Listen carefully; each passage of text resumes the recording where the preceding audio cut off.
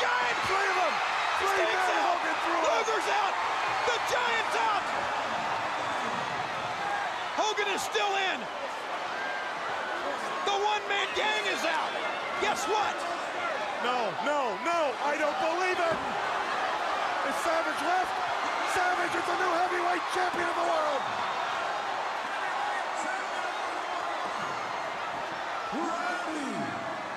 Is it Macho Man Savage? Savage!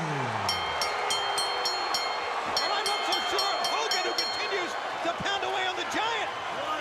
Hogan is not. No, wait a minute. Hogan did not go over the top. Wait a minute. That's right. He went underneath. Did Randy Anderson miss it? Did he miss it? Hogan went underneath. I can understand his frustration at this particular point in time. And Randy Savage, we've got to congratulate you. You are the new WCW World Heavyweight Champion. You're a friend of mine, Hulk Hogan. We've been to hell and back about a dozen times. And I value your opinion. I didn't see nothing, I swear. But I live by what it is what it is. Can you handle that, yes or no? Before I say anything, Macho Man, I'm gonna ask everybody in here, did I go under the bottom or not? I don't think that's going to stand up in court. Did you see it? Yes, as a matter of fact, What'd you see? Now what do you gotta say, Macho Man? I can't get involved in this, Randy Savage.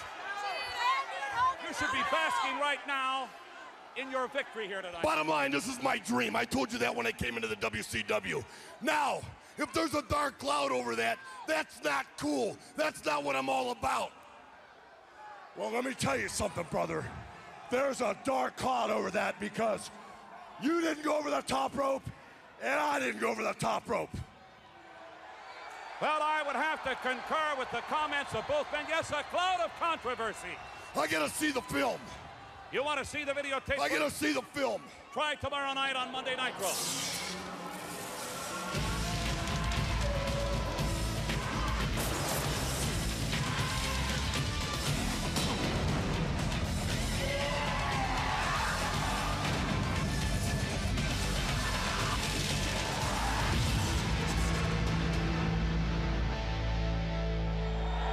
Welcome to the party. We are coming to you live from the Shenandoah Valley, Salem, Virginia. And what a party it is going to be. We have a new World Heavyweight Champion as a result of World War III, the Macho Man, Randy Savage. He will be here tonight. Hello, everybody. I'm Eric Bischoff, Bobby the Brain Heenan, Steve Mongo McMichael, and of course, Pepe with you again. And like I said, the Macho Man Randy Savage is here. So is Hulk Hogan. No controversy in terms of Randy Savage being the World Heavyweight Champion. However, a lot of controversy between Hulk Hogan and Randy Savage, the individuals, and they will be here tonight face to face. What do you think about the new World Heavyweight Champion? Well, there's a lot of controversy there. Savage thinks he's a world champion. He's got the title. Welcome to Where the Big Boys Play. Welcome to 20 years of Nitro. As you can tell from that introduction, we have a shit ton of stuff to go over today. We've got our recap of World War III and all the fallout that occurs from that. I want to let you know before we dig in too deep to anything that you are listening to our week-by-week breakdown of WCW's flagship show, where each episode is reviewed on the 20th anniversary of its airing. Today is November 27th, 1995, and we are coming to you from Salem, Virginia, in front of 5,000 fans, 3,000 of whom paid for a gate of $27,000. I am your host, Tim Root, as always, with you alongside my broadcast partner, Dave Amantorp. Dave, how are you this week? Doing good, but it's unfortunate we have such a dark cloud of controversy. Oh, there's so much controversy. When are we going to talk about that controversy? Well, not before I mention that you can find us on Facebook at facebook.com/20yearsofnitro, on Twitter at 20 Years of Nitro. You can email the show at 20yearsofnitro@gmail.com. And we are a proud part of the Old School Wrestling Podcast Network, and you can listen to our episodes on the network section of piledriverwrestling.net. With that out of the way, let's run through our World War III results. Johnny B. Bad retained his television title and won the services of the Diamond Doll against Diamond Dallas Page. This was Johnny B. Bad's third straight time opening a WCW pay-per-view that we have watched. And it's always nice when a match results in ownership of a woman. Right, although, just to clarify, lest anyone think that Johnny B. Bad is not a good guy, I believe there's a promo later in the pay-per-view where he offers the doll her freedom, and she chooses to stay with him. Oh, what a chivalrous guy. Big Bubba Rogers defeated Hacksaw Jim Duggan in their taped fist match. Ooh, 5-star classic. Bull Nakano and Akira Hakuto defeated Mayumi Ozaki and Cutie Suzuki. And if any of that sounds confusing to you, we will clarify that later on in today's show. The United States champion Kensuke Sasaki successfully defended his title against Chris Benoit. During that particular match, we learned that the Japanese have lost their 50% ownership of WCW Pro, but there is some kind of vague settlement in which they will be participating in some capacity at Starrcade come December. That's not exactly fleshed out how that's all going to happen, but that storyline is progressing. 50% ownership of Pro. Lex Luger defeated Randy Macho Man Savage. Sting defeated Ric Flair.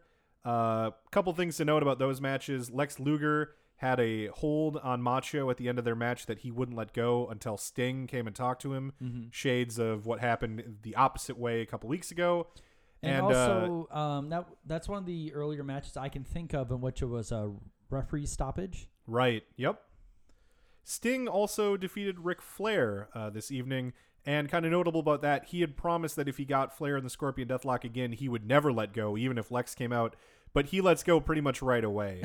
So I think the story they're trying to tell here is that Sting flirted a little bit with being a heel in not letting go of the hold before, but this is sort of the sign that no, Sting is definitely a pure white meat babyface. Don't worry about him dabbling in the dark side like we've seen with Hulk Hogan. In our main event, we saw Randy Macho Man Savage defeat Scott Armstrong, Steve Armstrong, Arn Anderson, Johnny B. Bad, Marcus Bagwell, Chris Benoit, Big Train Bart, Bunkhouse Buck, Cobra, Disco Inferno, Jim Duggan, Bobby Eaton, Ric Flair, The Giant, Eddie Guerrero, Mr. JL, Chris Kanyon, Brian Knobbs, Kurosawa, Lex Luger, Joey Maggs, Meng, Hugh Morris, Max Muscle, Scott Norton, One Man Gang, Paul Orndorff, Diamond Dallas Page, Sergeant Buddy Lee Parker, Brian Pillman, Sergeant Craig Pittman, Lord Steven Regal, Scotty Riggs, Road Warrior Hawk, Mark Starr, Stevie Ray, Sting, Dave Sullivan, The Taskmaster, Super Assassin number 1, Super Assassin number 2, Booker T, Squire David Taylor, Bobby Walker, VK Wall Street, Pez Whatley, Mike Winner, Alex Wright, James Earl Wright, The Yeti, The Zodiac, and Hulk Hogan in a 60-man battle royal to win the WCW Heavyweight Championship. Well done. I didn't expect you to do that. But once you got going, I wasn't going to interrupt. Hulk, as you may have heard in that opening audio clip, was actually pulled under the bottom rope by the Giant, but the ref did not see this and considered him eliminated and declared Macho Man the winner of the match and thus the WCW champion. Hulk Hogan completely destroys what should be Randy's crowning moment in WCW by whining like a little fucking asshole about how he's been robbed.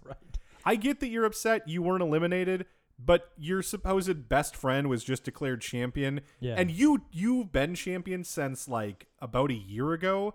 Just fucking roll with it and let him be happy, you asshole. Jesus Christ.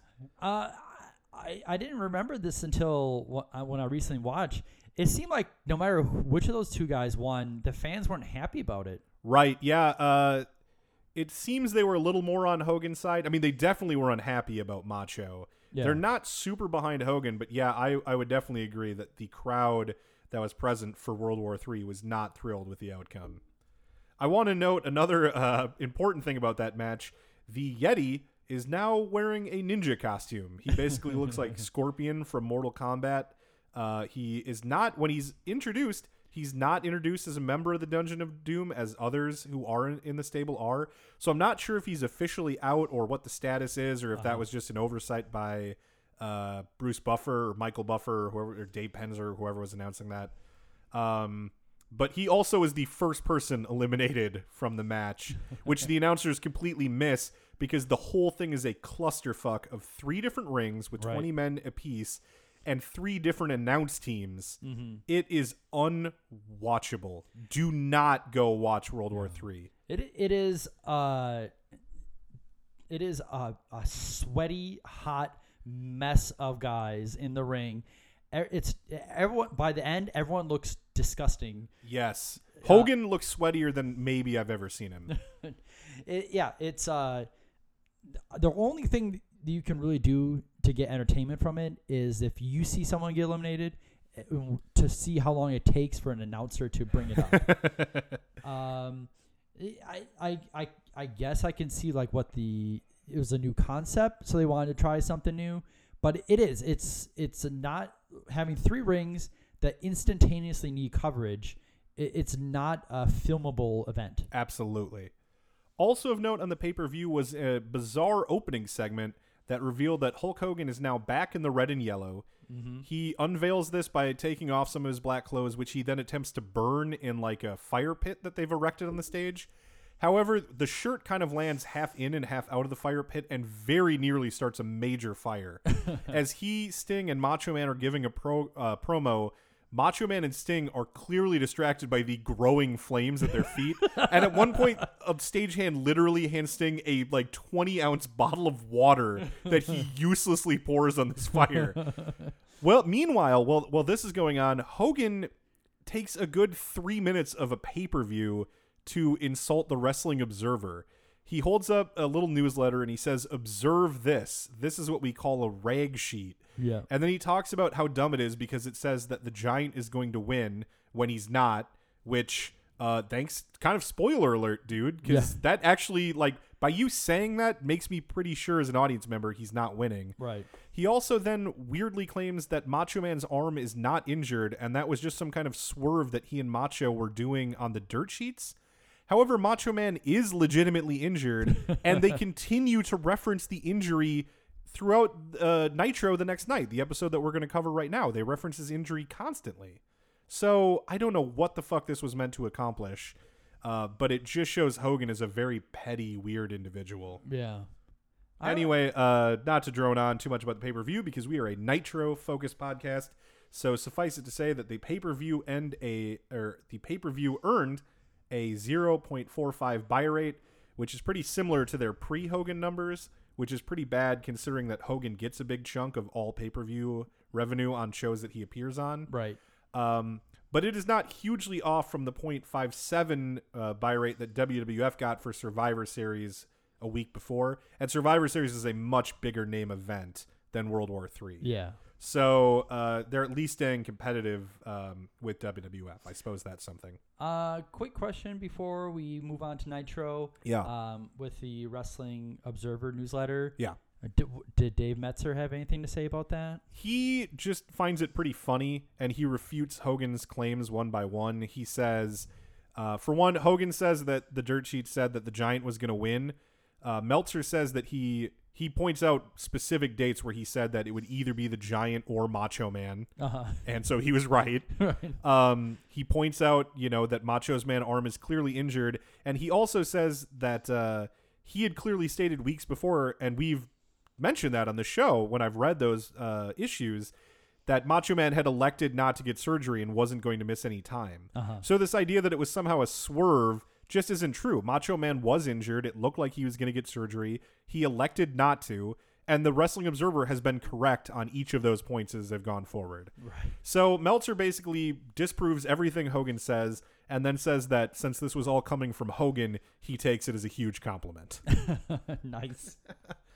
So starting Nitro, Bischoff welcomes us to the show, and shortly after he goes through his shtick of introducing the other announcers, Bobby Heenan clearly flicks off the camera in the guise of scratching his forehead. Yes. You texted me a screenshot you took of your TV of this moment last night, and I was so happy you caught it too, because when it happened, I rewound it and showed my wife, like, look what this fucker's doing. Right. We kind of speculated over text. My take is that this is an inside joke. He's either doing this to amuse himself or some of the boys in the back. Mm-hmm. Do you have any other thoughts? Is it? No, I mean, 'cause I think watching and knowing who Bobby Heenan is over the years, Yeah. he could just think that that's a funny thing to do. Right. So there could be like no malice behind it. It's Yeah. just that if some of the guys see it and have a laugh, that's good enough for him. I like that a few weeks in a row now, Pepe has a full introduction like he's a member of the broadcast team. Yeah. Usually, Bischoff will introduce Mongo and Brain, and then he'll say, and of course, Pepe. Yeah. And that's just really comical to me. This week, Pepe is wearing animal print hat and coat. Mongo tells us because the wrestlers here tonight are ready to eat some raw meat. He's also... Oh, go ahead. Sorry. Oh, also, Bobby Heenan is holding a miniature Japanese flag, too. Oh, that's true. He waves that throughout the show tonight. Yeah. Mongo, when he talks about the raw meat, is speaking to the wrong camera, which I just think is funny since he's a Emmy award-winning broadcaster, apparently. Right. We go to a little recap video of Hulk Hogan burning the black clothes last night. Yeah. And so I guess no intern is bringing the footage this Nitro. They actually brought it with them from the pay-per-view last night. Yeah, and I just thought it was interesting when they were doing that. They clearly cut off the whole thing about the wrestling newsletter. Right. Yeah, because it's I think Hogan must have just gone into business for himself and just decided to yell about it. And I bet a lot of people were embarrassed about the... Yeah. I mean, for one thing, why dignify the dirt sheets at all? Yeah. Just don't mention them whatsoever. Mm-hmm. That seems like the better move. Johnny B. Bad comes out with the Diamond Doll, who, as we mentioned, is now his manager or girlfriend or property. I guess I'm not exactly sure how those stipulations work.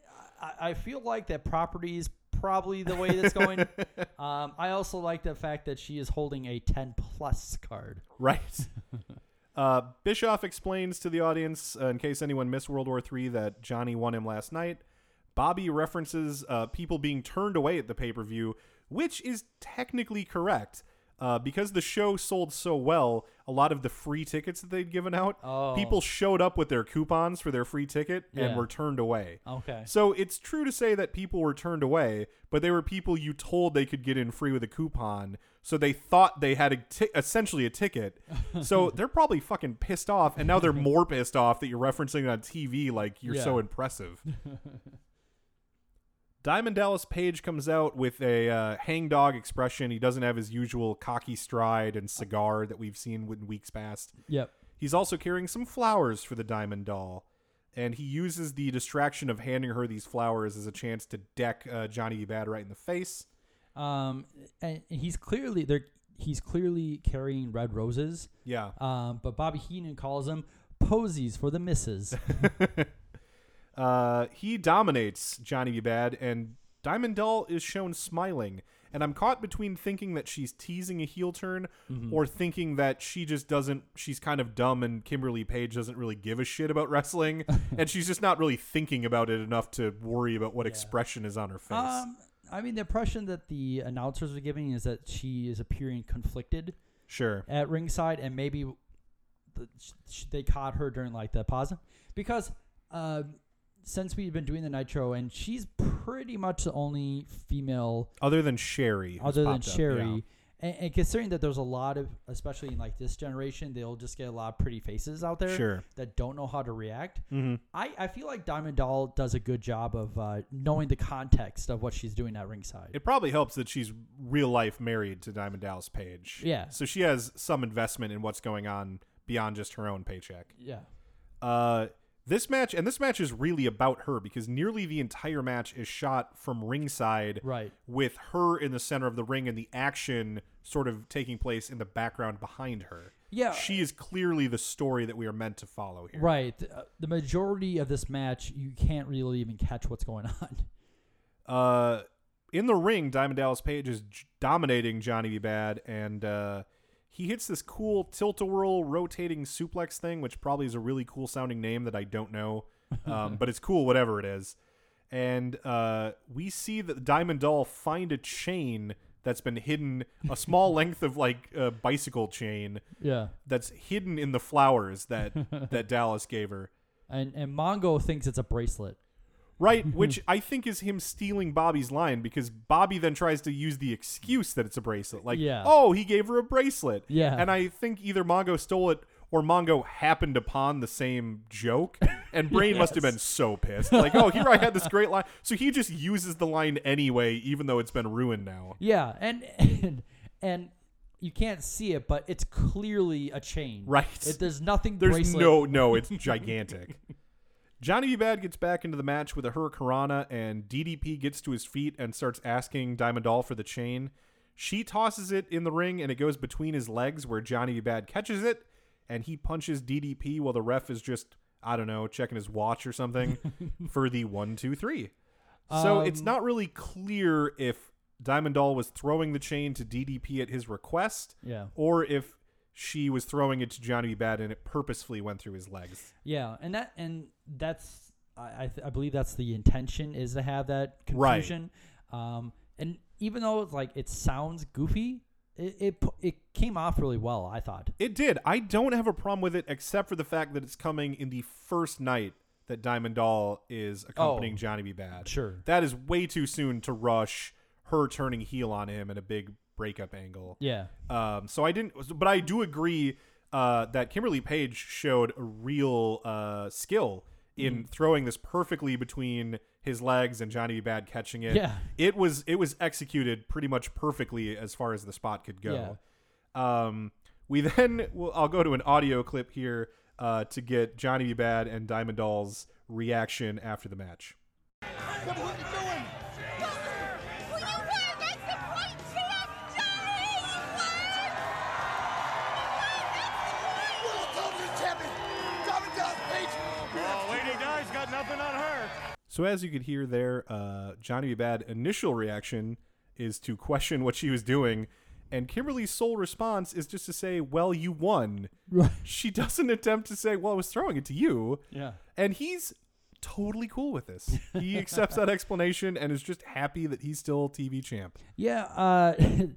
As soon as basically I spend this match complimenting the Diamond Doll as far as like knowing the proper reaction and everything. Yeah. But as soon as it comes to the point where she could just explain exactly what she was doing, it seems like she couldn't think of the reasoning and just went to like, well, you won, so why does it matter? Yeah, I agree, but I don't think that's on Kimberly Page. I think this is what she was told to do. Sure. I think she was told to deflect the question by just celebrating the win. Mm-hmm. And to me, it's just poor writing rather than poor reacting by the performer. Oh, yeah.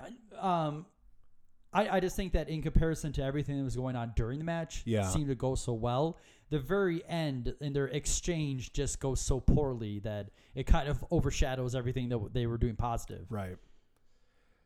We get a commercial break, and as we come back, Bischoff reminds us, according to him, that Hulk Hogan is taking on Hugh Morris this week, but I don't remember ever being told that before. Right. He also, in talking a little bit about Macho Man and Hogan's issues, says the word controversy about 1,000 more times.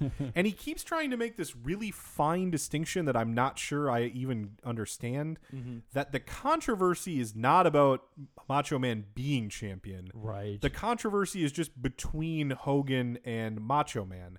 But that's not really controversy. That's a disagreement. yeah, that's disagreement. That's like tension. Yeah. It's not controversy. Yeah. If I disagree with you or if I want your job and I feel it should be my job, that's not controversy between us. That's tension. Right. So the fact that they keep misusing the word and using it over and over and over again just really starts. It's like when you say any word over and over and over again, it stops having any and all actual meaning. Yeah, it's like they're trying to have it both ways.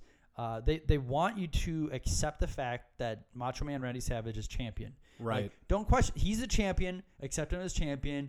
However, there is this tension as a result of him winning the championship. Right. But it's okay. He's champion. It's like a way of trying to keep them both the top babyface. Macho Man is the champion, and he deserves it. Yeah. But Hogan's whining like a little bitch about it, but he has every right to. Right. Yeah, they're trying to have it both ways, and you can't do that. It just makes it really confusing when they're explaining it. Right. After Bischoff talks to us for a little bit, we go down to the aisle where Mean Gene is standing with Kevin Sullivan and Jimmy Hart. Sullivan confronts Hart about how Hart's other client, Lex Luger, broke his hold on Randy Savage last night, as we mentioned in our recap of that show. Sullivan points out that had this not happened, Savage could have been injured and he wouldn't have participated, and perhaps the Dungeon of Doom, more specifically the Giant, could have won the championship last night. Yeah, he also suggests that he just had to hold on for 10 more seconds. Right. That's like the perfect amount of time, and his arm would have broken or something like that. Jimmy Hart, basically his only explanation is that Luger and Sting are friends, and it's going to take more time for him and Sullivan to chip away at that. And I would argue that it's presumably going to take longer now that he's said that live on television Right. on a show where the two people he's talking about appear regularly. Right. It just, when we have Taskmaster and Jimmy Hart and Okerlund by the stage, I feel like we see this every single week. Yeah. And they don't really add anything. Right. I mean, they're either talking about something that has already happened, we've already seen it, or they're trying to hype up something about the Giant and just don't do a good job at it. I would agree fully with that. Hart also tells Sullivan that Luger and he have a plan for Sting, and that seems to mollify Sullivan. He's like, oh, well, you have a plan? Then I'm fine. Why are we even out here? And they just walk away. Right. Mean Gene resists the urge to call them human garbage to their face this week. Because they know who they are. After another commercial, we come back and we're focused on a sign in the crowd that says, if your Monday morning blahs turn raw by Monday night, cure them both with Nitro. And this sign is like, the font is perfect and the spacing is perfect. I am 100% convinced this sign was planted. There is no way this rube made the sign himself. You are a Nitro sign truther. Next, we get a rematch from last night between 4 stars of AJW, which is All Japan Women's Pro Wrestling. Little backstory to this. In April of 1995, so 7 months ago, more or less in our timeline, WCW joined a contingent of wrestlers from New Japan Pro Wrestling on a trip to North Korea, which culminated in the largest wrestling event in world history, the Collision in Korea, a 2-day affair which drew 140,000 fans on day 1 and 190,000 fans on day 2. The full story of this trip is pretty incredible. I won't go into the whole thing since we're focused on recapping Nitro. Yeah. But you can read about it in Bischoff's book. I'm reading Flair's book, so I don't know that he talks about it, but I assume he will. Mm-hmm. They both talk about it in different episodes of their podcast, and there is a great oral history that you can read about it in Sports Illustrated, which I know is available on their website. So you can just do Sports Illustrated WCW North Korea, and I'm sure you'll find that article. Anyway, on that card, All Japan Women's stars Bull Nakano and Akira Hakuto defeated Manami Toyota, who is AJW's biggest star, and Mariko Yoshida. So WCW was putting together World War III, and they realized that they needed something that could fill time, since just about everyone in their roster is going to be on the Battle Royal. Yeah. So every match is going to have guys who are pulling double duty. Mm-hmm. So they need something that can eat up some time on the show. And since the All Japan women's match at the North Korea event had impressed them so much, they contacted AJW to invite those same 4 stars back for another WCW match. This put AJW in a predicament, as WWF had also requested 6 AJW stars to participate in a match at Survivor Series, which took place on November 19th, 1 week earlier than World War III. Neither organization was likely to want the same women to appear 1 week apart on each program. Understandable. And WCW had specifically requested Nakano, as did WWF. She was essentially the one that both of them wanted the most. Yeah. WCW because they had seen her work in North Korea and they were really impressed with her. WWF because she had already worked a program in their organization against the women's champion Alundra Blaze throughout much of 1994 and early 1995. Yeah, and she's a former WWF women's champion, right. too. Yep. So there's a lot of political wrangling on all sides, including a brief time where they even talked about Bull Nakano appearing in WCW, but being forced to use a different name out of deference to WWF. Huh. But the ultimate shakeout is that WWF gets 6 All Japan stars, and they get to announce their match with these women a week earlier than WCW. But WCW gets Bull Nakano, who is ultimately the star that both of them want the most. Neither side gets Manami Toyota, who is AJW's best worker, though. Oh, that is a mouthful. I would say WCW got the better of the deal. I would agree with that. Yeah. Although the Survivor Series 95 match with the women that they get, and I can't remember all of them except for the Jumping Bomb Angels or 2 of them, it actually is a pretty good match. And as far as 1995 WWF women's wrestling goes, it's pretty incredible. Because Bull Nakano and Alundra Blaze were about the only good things going. Other than that, it was really just Bertha Faye, who was garbage. I don't mean... when I say that about a male wrestler, I don't feel bad, but as soon as I said about her, I was like, oh, that feels really bad. I do not like the feeling of saying that. So as I said, we get different baby faces in this match than the Collision in Korea. The 2 that we see here are Cutie Suzuki and Mayumi Ozaki. After they enter, Sonny Ono comes out. He is the heel manager, but that's only in WCW. He does not appear in any All Japan Women shows over in Japan or anything. Right. He's just, as we've said before, he's just an American guy who in WCW uses a horribly racist Japanese accent to the point where you're like, dude, you are actually Japanese. Right. What the fuck are you doing with this accent? Jesus. Bull Nakano and Akira Hakuto come out, and one extremely off-putting thing is the outfit that Hakuto wears. Yeah. I think you know what I'm talking about. Yeah. Do you want to describe that to the listeners?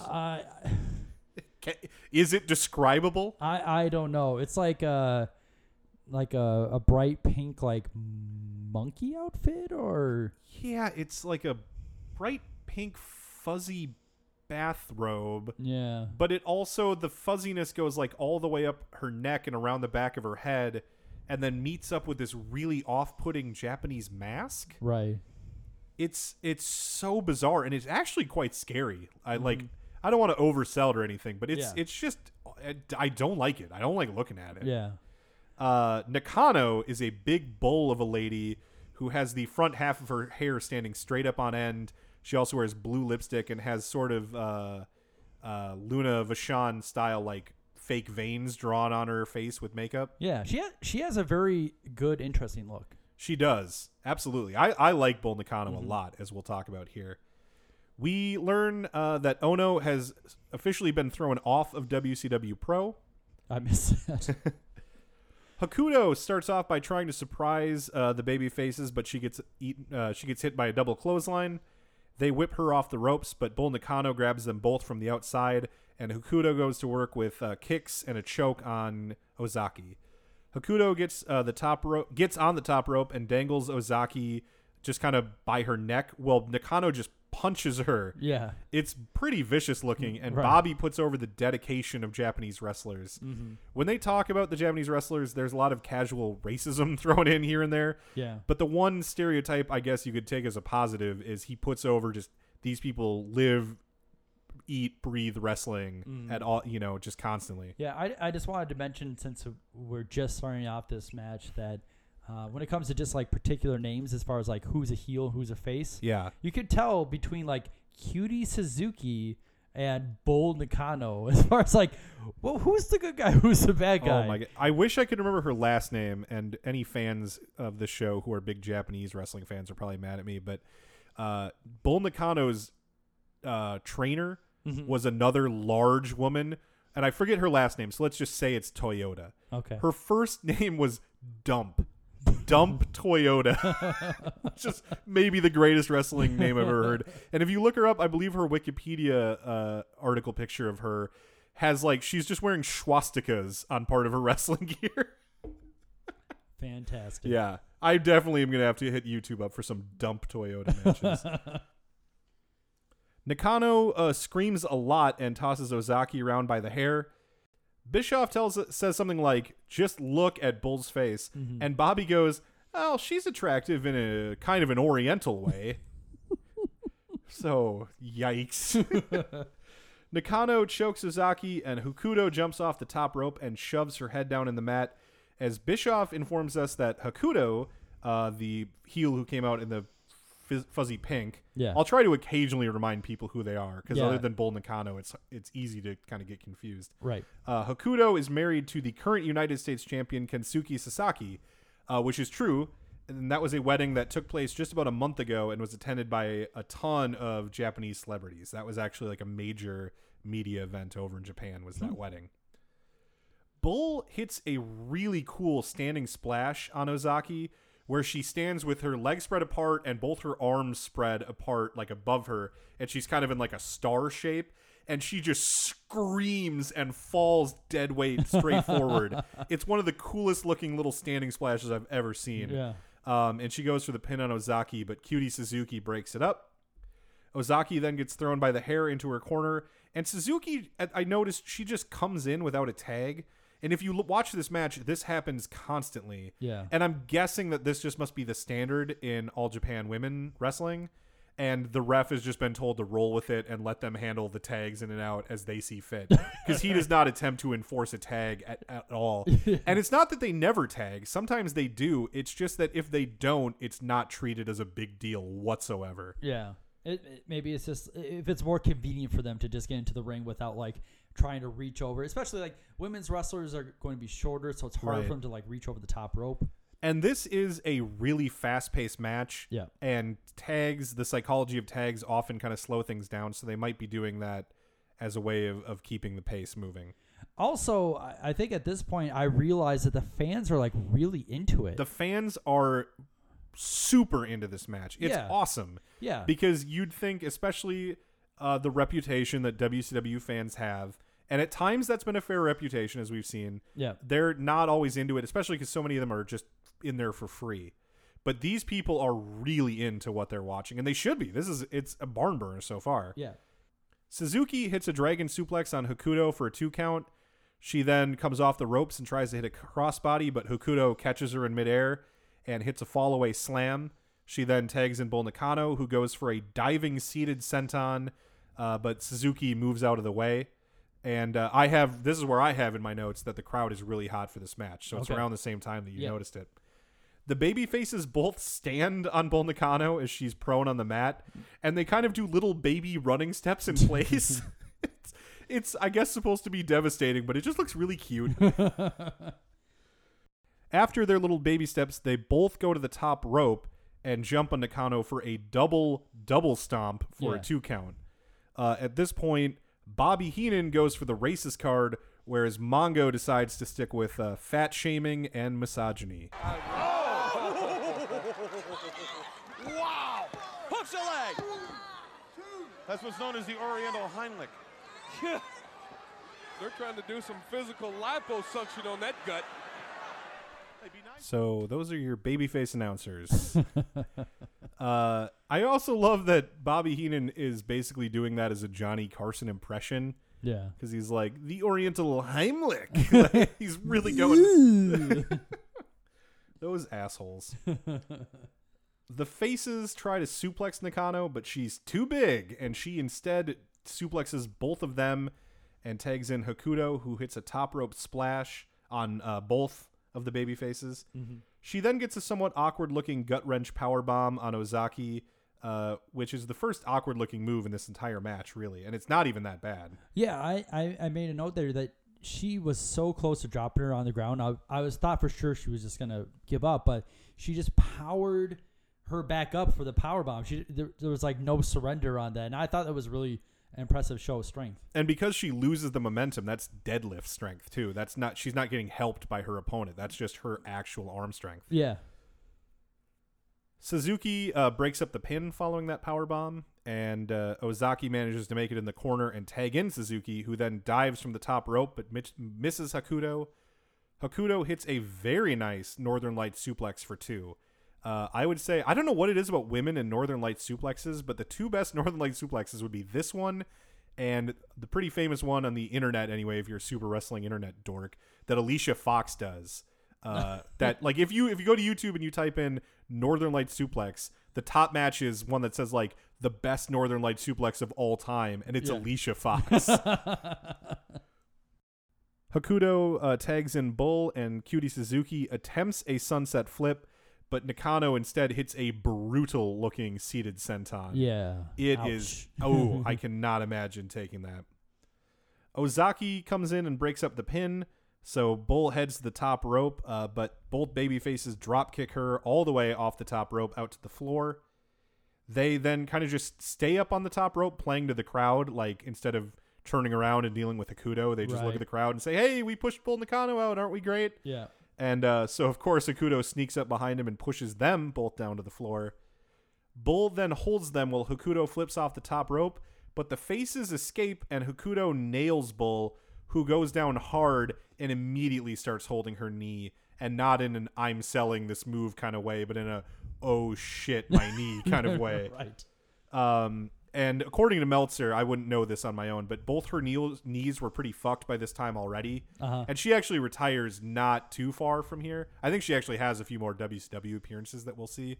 But by like 97, she's a pro golfer. And she dropped like 100 pounds. If you look at pictures of Bull Nakano now, she's like a tiny little petite Japanese woman. It's insane. Anyway, on this night, her knees are pretty fucked up, and you can see that she is in a lot of pain. Just standing takes a lot of work, and she needs to get back in the ring, and both baby faces have to like obviously help her just get back up on the mat so she can roll back in the ring. The baby faces get her in the ring, as I mentioned, then they charge her, but she manages to stay on her feet just long enough to clothesline them, and then she literally crawls over into the heel corner and just lays there. And not like a selling lays there, but just lays there in like a crumpled, sad heap of like, fuck my knee. It looks really bad. It's good to know that after this she's not seriously hurt, because it appears if you're just watching this that she's pretty fucked up. Yeah. Hakuto then comes off the top rope, drop kicks both faces, and nails Cutie Suzuki with a Northern Lights bomb for the victory. Whew, that was a hot match. What did you think? It was a really good match. Initially I felt disappointed that they weren't giving this time to someone that's in WCW, but they just did such a good job, kept it exciting, and I'm still like shocked that fans were into it. I wouldn't expect, since it's like women's wrestling in '95 wasn't really popular, and it's also it's people from a different promotion who they don't know. It had all and frankly people from another country with weird names, like it's a whole different thing for someone to try to connect to. Yeah, it had all the ingredients for people just not caring, but instead they just were really into it. And anytime the crowd's into it just makes a match better. What's amazing too is all those moves that I just read off, all that action, that takes place in 5.5 minutes. Yeah. That's how long this match is. They jam so much into this match. It never stops moving. It's a really, really fantastic match. I'm not sure how it might have come across on the podcast, because if I'm just saying some 4 Japanese women's names that you've never heard of before over and over again, it might be hard to follow in an audio format. Right. So if you have the network, definitely, I don't know that I'd recommend watching this entire episode, and we'll kind of keep talking about it. But I would definitely watch this match, or probably you might even be better served to watch the Fall Brawl, the World War III match, because that's a little longer than this Nitro match, and is also good. It's probably the best match on World War III. Maybe Johnny B. Bad and Diamond Dallas Page, but it's between those two, definitely. Yeah. Not that that's saying much. The wrestling quality on World War III was atrocious. And everything else, up to the Battle Royal, it's like their matches we've seen more than a few times. Right. So getting the women's wrestlers in there and having an exciting bout, it's like it's a breath of fresh air for that 3 hours. Yeah, you mentioned earlier that the only women we really see are Diamond Doll, and this is, I think, her second appearance. Yeah. And Sherry's been on maybe 3 times. This is the first time women have wrestled in any match that we've seen. And it's a hell of a way to start off women's wrestling on Nitro. It can only go up from here. Right? Right. I can't wait to see what things are coming. Bischoff tells us that after the commercial, we're going to get Hogan versus Hugh Morris, and Mongo howls again. So, like I predicted last week, that looks like it's going to be a reoccurring bit from Mongo.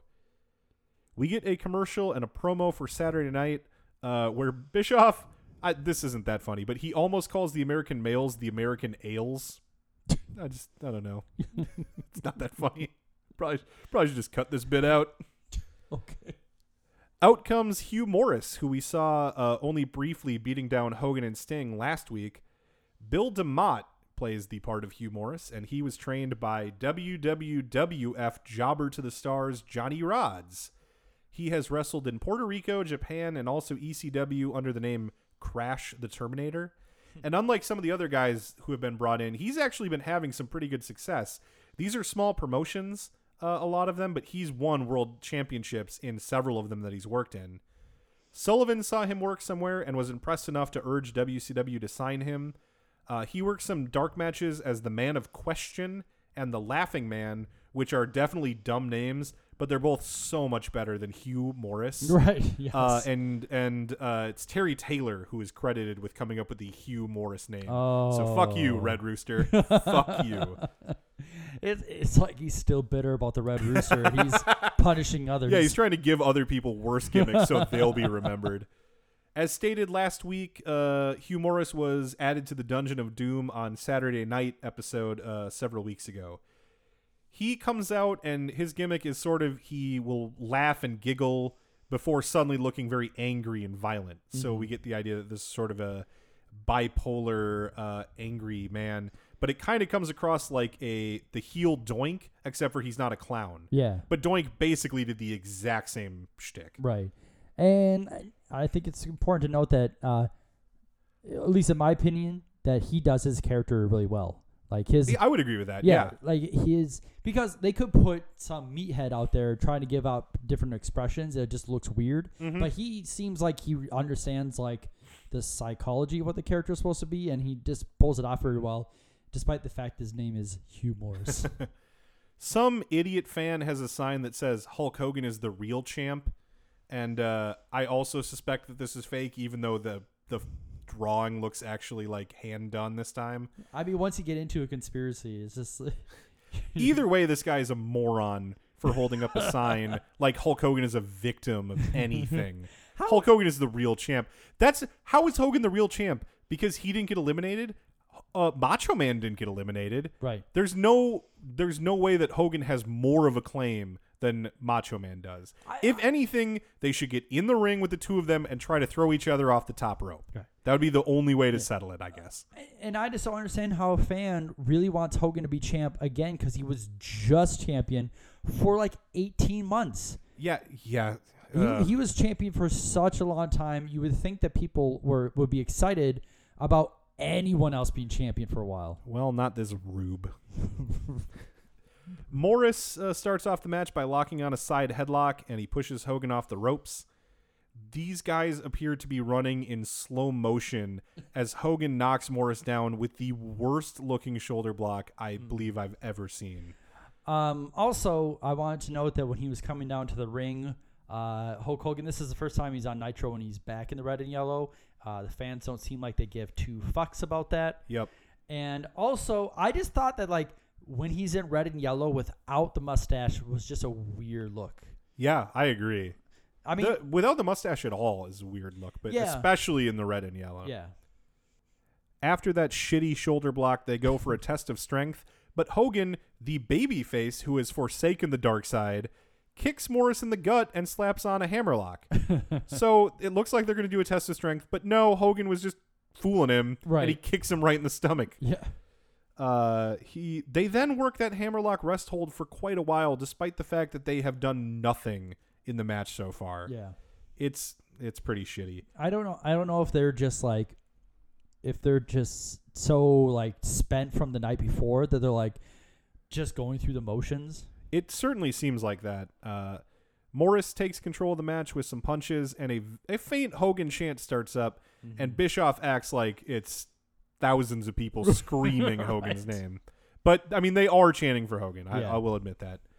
Morris misses an elbow drop, and Hulk gets some momentum with a clothesline and some punches. Randy Anderson warns the Hulkster about using a closed fist, so Hogan's response is biting Morris in the face in plain view of the referee. So he is healing it up in this fucking match, and nobody gives a shit. This is the classic Hogan that we've alluded to in the past. Yeah. Babyface character, wrestles like a heel.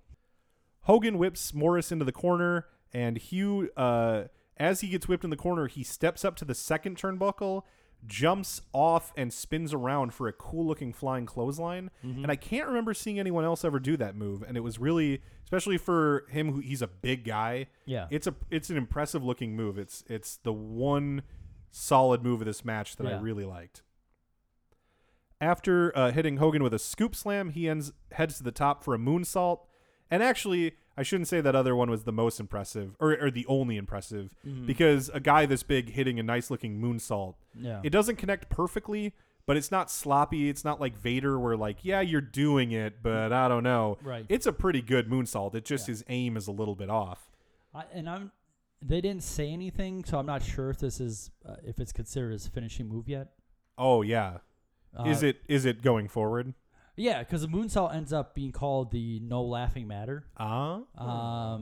But the impression I got at this point is that wasn't his finisher. So his Nitro debut is Hogan kicking out of what becomes his finisher. Right.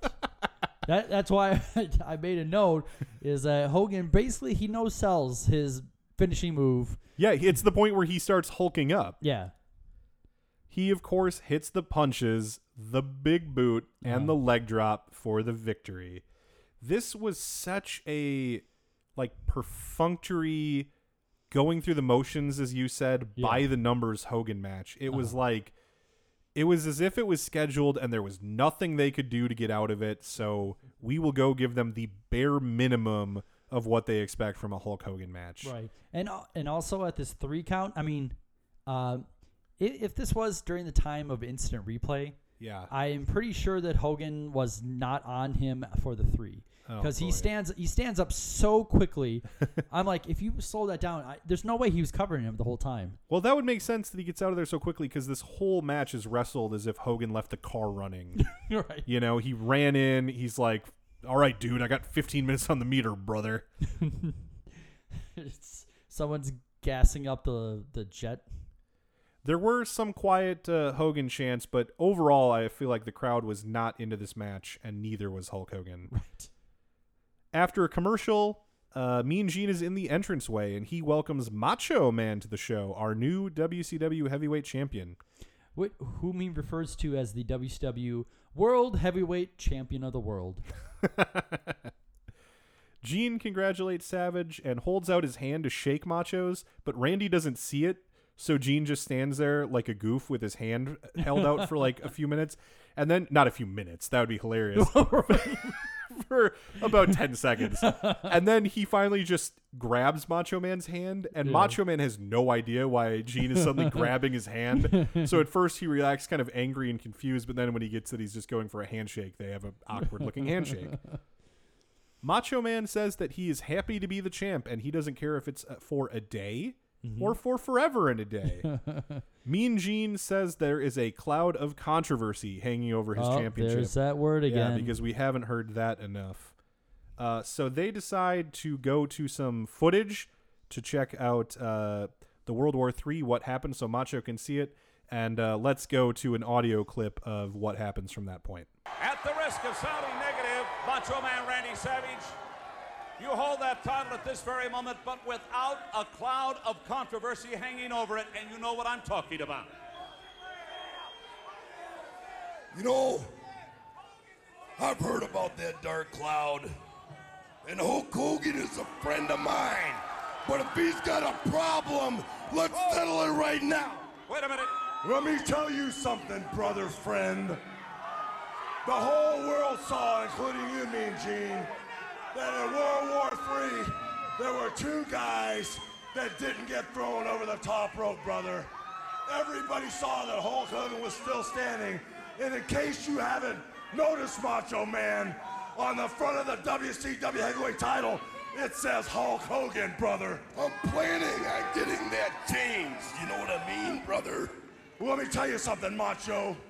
I know you were taking care of people on one side, and I was taking care of people on the other. But brothers, let's roll that piece of videotape so the Macho Man can see it. And if I'm right, and you see what I saw, let's climb in that ring, brother. There it is right there, brother. You and I are on one side, Macho, fighting for the Maniacs. I saw my chance to even the score. I dumped him over the top rope, brother. Next thing, the Giant's gonna pull me out right under the bottom, brother. Hey, what's going on out there? What's going on in the tape? Apparently we've got a malfunction. Wait, whoa. That ain't gonna go here, brother. Macho Man, come here. Come here. Do that tape up A again. picture's worth 1,000 words, but I didn't see nothing.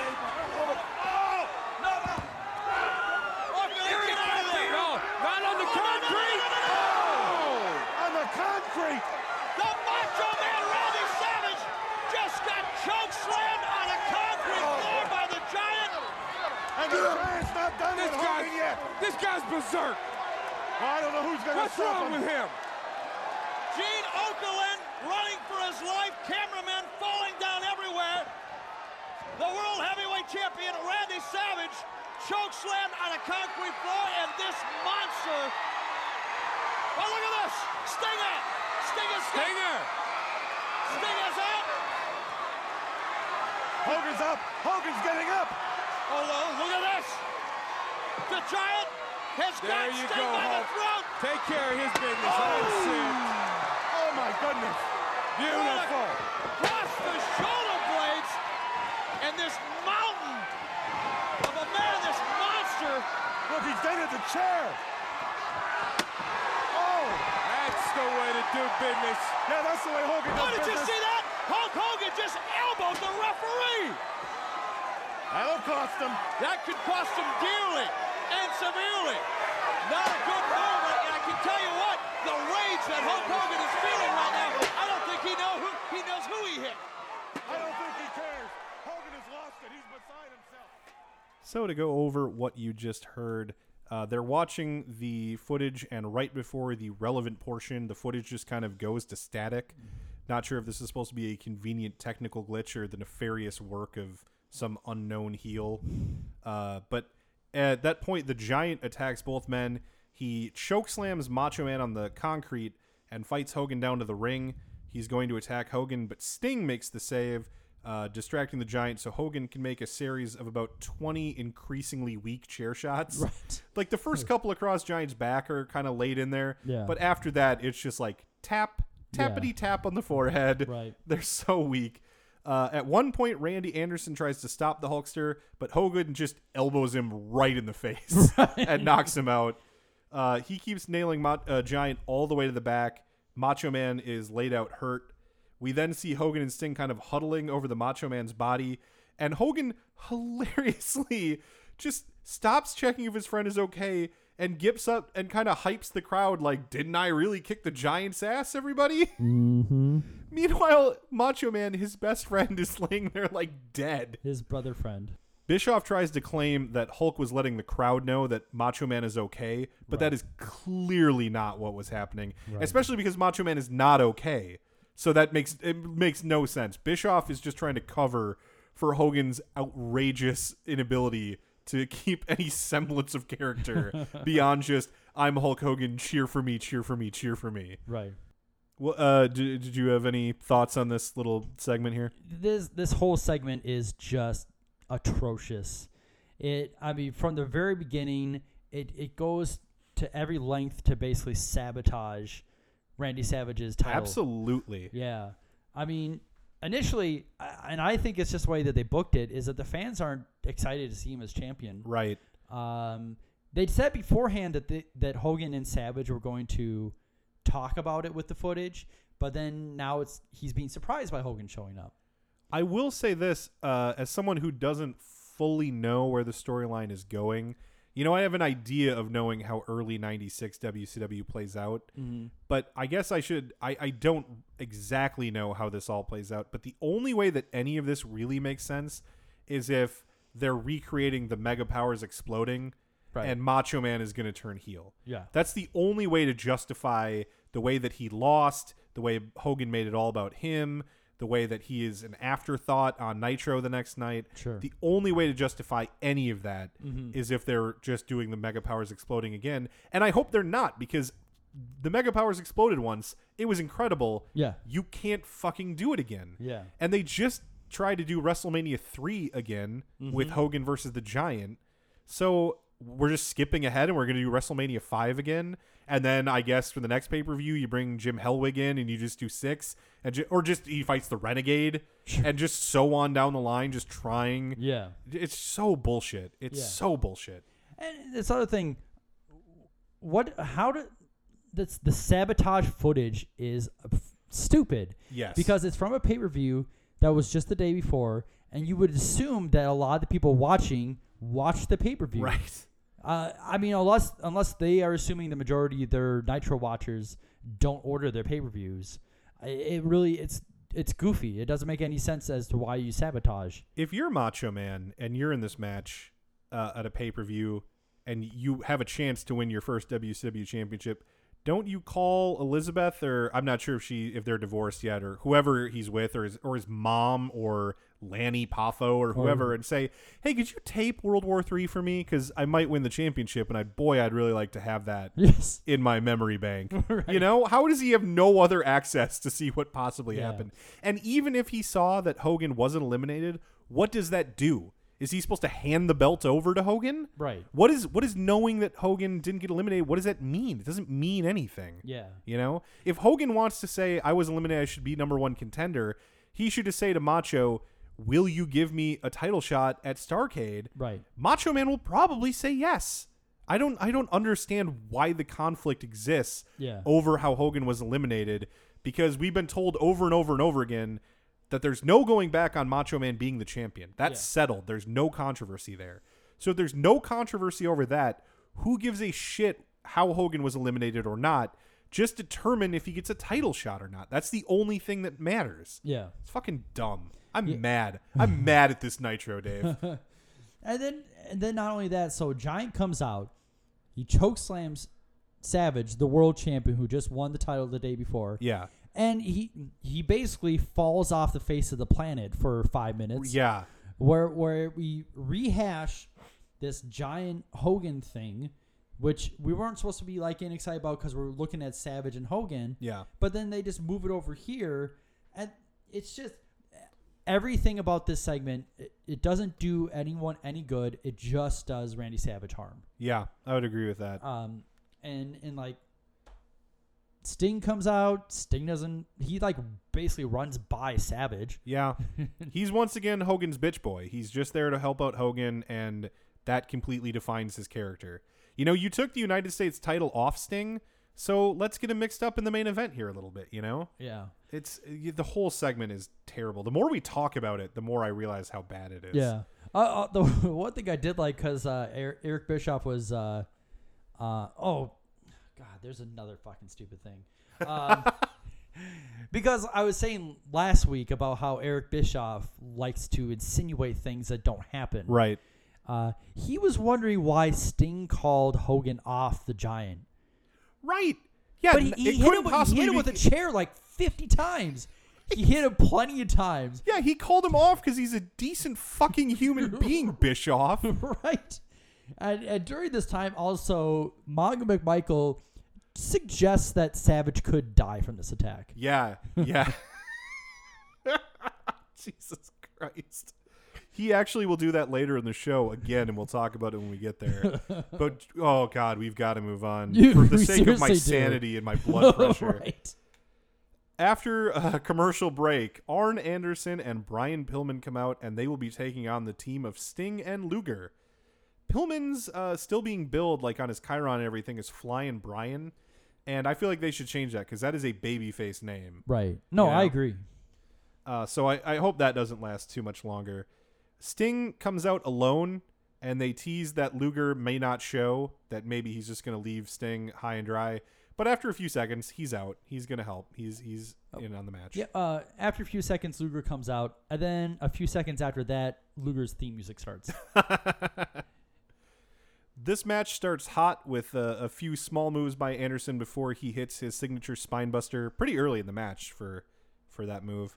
But Luger breaks up the pin immediately. Sting then whips Arn into the ropes, and Luger cheap shots him, which kind of mirrors a spot that they had done immediately before, where Sting was in the heel corner and got a cheap shot from Pillman. Mm-hmm. Sting follows this up with a pretty shitty-looking bulldog, and then a shitty bulldog on Arn, and then a shitty bulldog on Pillman. So this is a personal pet peeve. I hate lazy bulldogs, where you've just got your hand on the back of the guy's head loosely, fucking Chris Jericho style. I was about to say. Oh, he's the worst. I don't know if we got to this point yet, because I kind of was a little in and out on this match personally. Yeah. But there was a sequence in which Luger kicks Arn and then pokes Brian Pillman in the eye. He gives him a thumb in the eye. Oh, I don't. It's like Pillman's on the apron, and Arn Anderson's like near him, and Luger does like a 1-2, but it's like kick, thumb in the eye, and the sequence was like really funny to me. Yeah. Let's see. So after the shitty bulldogs, all four men are in the ring, and the baby faces hit press slams. Mm-hmm. And Sting holds his press slam way longer than Luger, and it's the one time I think I've seen Sting hot dog a little bit to put himself over. Like, they've got this spot they planned with simultaneous press slams, but Sting is like, I'm just gonna hold this guy up another extra 5 seconds to show how much stronger I am. Speaking of which, I don't know if this is a development or if I just took a notice to it, but Lex Luger looks a little bit bigger now. Oh yeah, since he came in, he's been putting on muscle. Yeah. Now that he's not in post-steroid trial WWF, he's got, shall we say, opportunities that he didn't have before. The Horsemen regroup on the outside, where Arn tries to call for timeout, which I always love in a wrestling match. Pillman just yells at the crowd, showing like a little evolution towards that crazy character that he's developing. Yeah. Mongo wonders that how Savage is recovering from that chokeslam on the concrete and says he doesn't know if Macho is alive or dead. If you don't know and you think there's a chance that he might be dead, fucking go find out, Mongo, you heartless bastard. If you were commentating on a football game and a guy got carted off and you weren't sure that he was dead, it just seems like a little heartless to A, not try to find out, and B, call attention to that fact during the remaining sporting contest. Right. The last time we had someone worry about the death of a wrestler was when Heenan was worried about the Giant, and he practically stopped that pay-per-view that's right. because he was so distressed, and he was saying how he's going to be on his knees begging for information, whereas Mongo's like, well, hopefully he's alive. Arn gets back in the ring, and he wants Luger. So Sting obliges, tagging again Luger. Luger and Arn brawl back and forth until Luger shoves Arn into Pillman, which flings Flying Brian from the apron neck first onto the guardrail. Luger then nails Arn with the loaded forearm, which we don't always see that often from Luger, but Bobby reminds us that the reason for this move is that Luger has a steel plate in his arm, which is true. From a motorcycle accident. I love the concept that you could hit someone with that steel plate and it would hurt more than just hitting them with your arm. Right. But it is referring to an actual steel plate in his arm. Luger tags in Sting, who hits a stinger splash on Arn. He then gets Arn in the Scorpion Deathlock, but Pillman heads up to the top rope. Luger pushes Pillman off, but he does it straight into Sting. So that breaks up the Scorpion Deathlock, and the announcers then start the speculation: did he do it on purpose? Right. Is Luger, because the Luger character to this point, like, he's all over the fucking map. Yeah. So who knows if he's face or heel? Who knows what the deal is with Sting? I can't figure out what's going on with either of these characters because Luger's all over the map, but Sting's attitude seems to be, I don't know why everyone's upset about me being friends with Luger. Right. He doesn't understand why Hogan and Macho would have a problem with this friendship, even though he's seen multiple occasions where Luger and a cadre of evil villains, like cartoonish supernatural villains, right, have come out and beat them up in the middle of their matches. Sting sees this, and then he's still best buds with Luger and acts like, I don't get why Hulk has a problem. Yeah. It's bizarre. And it makes it appear as though if the Dungeon of Doom isn't there, they don't exist. Yeah, yes. That's a good way of looking at it. Yeah, because anytime he's hanging out with Luger, if it's Sting and Luger together, it's almost guaranteed the Dungeon of Doom aren't going to show up. Right. And Luger will more or less, while they're together, act like a babyface. Right. So while the announcers speculate on Luger's motivations, I kind of think it's funny because if you try to look at Luger's face and read which way he's leaning, if he's a heel or a face, you can't tell, but it's because he's so dumb that his facial expression is always a complete blank canvas. You could read whatever you want onto the face of Lex Luger. Right. That man is a calm, serene lake at all times. The heels take their turn beating up on the injured Sting. Sting finally fights his way back into the match, but Arn hits him with an inverted atomic drop. Sting slowly fights his way back to the babyface corner, but Lex isn't there to take the tag because he's been lured away from the corner by Brian Pillman, who kind of keeps telling Luger to punch him in the face and then taking 3 steps back. Yeah. And Luger just slowly follows him like a cat chasing a laser pointer or something. And this is another thing where the announcers suggest that it's because he's not good friends with Sting, right, or something like that. There's so many instances where they're micro analyzing everything that they do. It's super annoying because if you take away the announcers' analysis of it, everything you can kind of figure out why things are going on. But once the announcers are like, well, I think there's this motive or that motive, then it just makes it more confusing. The heels keep double teaming Sting, and Luger finally just comes in and starts beating them both up. Sting manages a pretty out of nowhere pin on Pillman. So Luger doesn't turn heel. He doesn't turn out to be a bad friend. He eventually just comes in and starts kicking the heel's ass. As soon as Sting pins Pillman, Ric Flair sprints out to ringside and starts attacking Luger. Yeah, it feels like there was a mix-up on that finish. He is running so fast. Yeah. Flair is wearing a khakis and a much too large grayish blue sweater, which to me looked like he wears it at home, usually with no pants on, and he's just drinking tea and reading Emily Dickinson on a rainy Sunday morning. It's for the Nature Boy, it's a bizarre sweater to be wearing. The Horsemen destroy the babyfaces, and Flair nails Nick Patrick for no good reason other than this is just not a night to be a referee. Hogan elbowed the shit out of Randy Anderson, and Flair punches Nick Patrick right in the face. Oh, and also, is this all 4 members of the Horsemen? Or is Chris Benoit not there? Chris Benoit is absent. And he is not mentioned as being a member, or his absence? That's a good point. Since he's debuted, have we seen all 4 together on Nitro? I don't think so. I don't think so either. No, the only time we've seen all 4 together would be World War III in the Battle Royal. All 4 men are in that. Yeah. Hogan comes out and makes the save. He gets Pillman and Arn out of the ring before working over Flair. The heels retreat, and Hogan... so now the babyfaces are in the ring, or Sting and Hogan are in the ring, and whatever Lex Luger is in the ring as well. Hogan goes to punch Luger, but is prevented from doing so by Sting. Luger just decides to fuck off and jumps out of the ring and leave. Well, Sting and Hogan argue about it, and eventually, before we go to commercial, they hug. They're just, okay, fine. You know what? Agree to disagree. Let's hug it out, bro. Right. One thing I do like about Hogan is when he suggests he's gonna hit someone but doesn't do it. He pantomimes it so over the top. Oh, he always plays to that back row, baby. Yeah.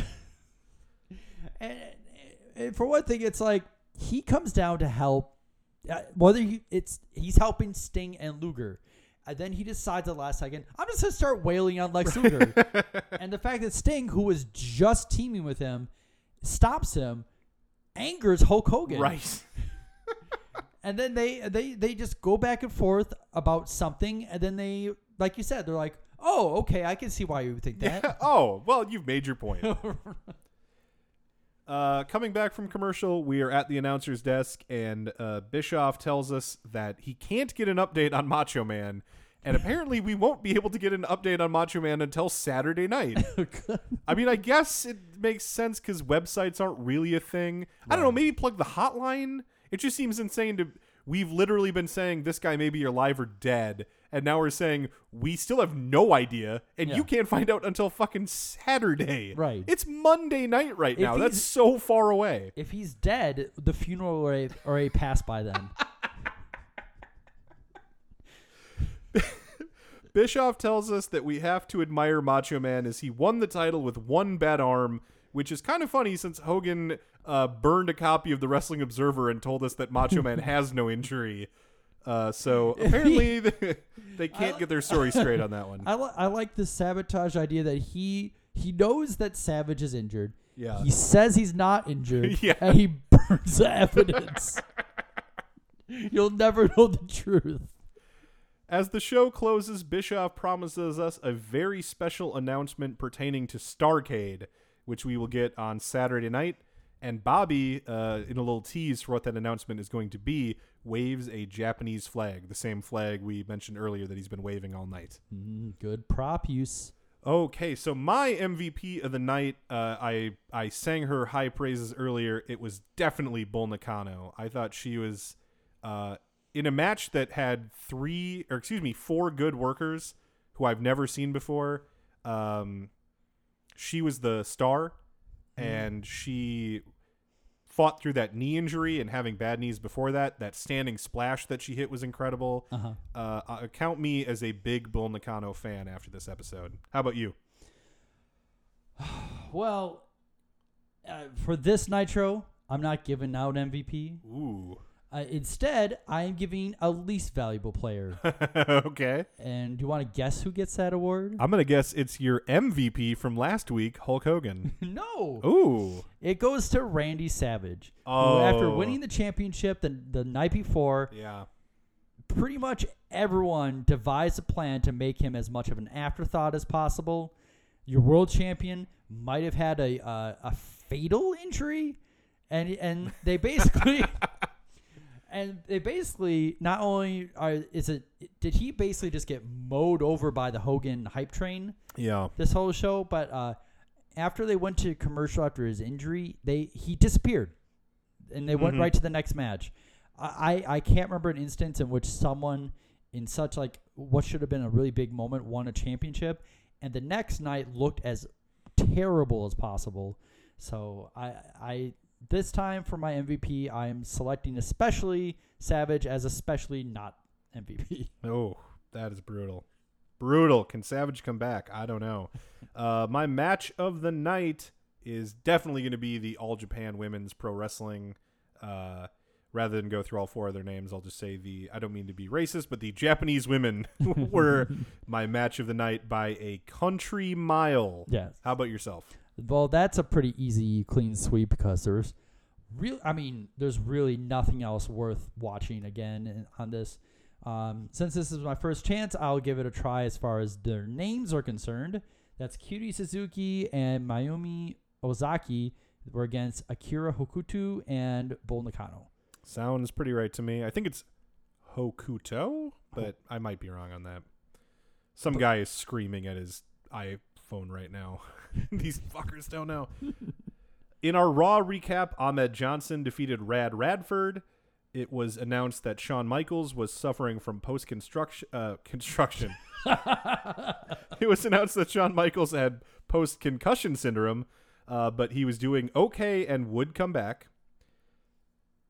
Tomoko Watanabe and Aja Kong defeated Alundra Blaze and Kyoko Inoue. So they had their own Japanese women match. It's so weird that they just both companies ended up having Japanese women from the same company come in. Yeah. Although people have always said the highlight of women's wrestling was All Japan in the mid-90s. That is supposedly the height that women's wrestling got to. Although I think current NXT is probably giving them a bit of a run for its money. Although now that a lot of their talent is left and they're left with fucking Eva Marie and Dana Brooke, I don't know how long that's going to last. But going back to 1995, Brother Love made a Raw return to interview Bret Hart. Hunter Hearst Helmsley defeated a jobber, and The Undertaker defeated King Mo. In The Undertaker, or not King Mo, Sir Mo. The Undertaker defeated Sir Mo. Wow. He was then supposed to have like another match immediately following that against Yokozuna, but he was attacked prior to the match, or Paul Bearer was attacked prior to the match by King Mabel. And so we did not get to see The Undertaker have 2 matches in a row with 2 guys that cannot work whatsoever. In our ratings roundup, Nitro won again with a 2.5 to Raw's 2.3. That's the first time in a while that one show has won 2 weeks in a row. So Nitro picking up a bit of momentum. People coming in. Typically, one of these shows will win after the night of a pay-per-view. WCW stopped that trend last week by having Hogan versus Sting booked on that show, and they managed to counter WWF's programming this week. So they're on a little bit of a roll, and we'll see how long that continues. And I guess we'll have to see next week as far as what over-the-top expressions that Eric Bischoff uses about Nitro, because he always gets really fired up when he realizes how well they're doing. That's true. We will see all that and more next week as we really start in earnest the build to Starrcade, WCW's biggest show of the year. I'm looking forward to that, and I hope that you are too. So we will see you next week where the big boys play 20 years of Nitro. That was a nice clothesline from Laughing Boy there. You got to hand it to him. He's a wrestler.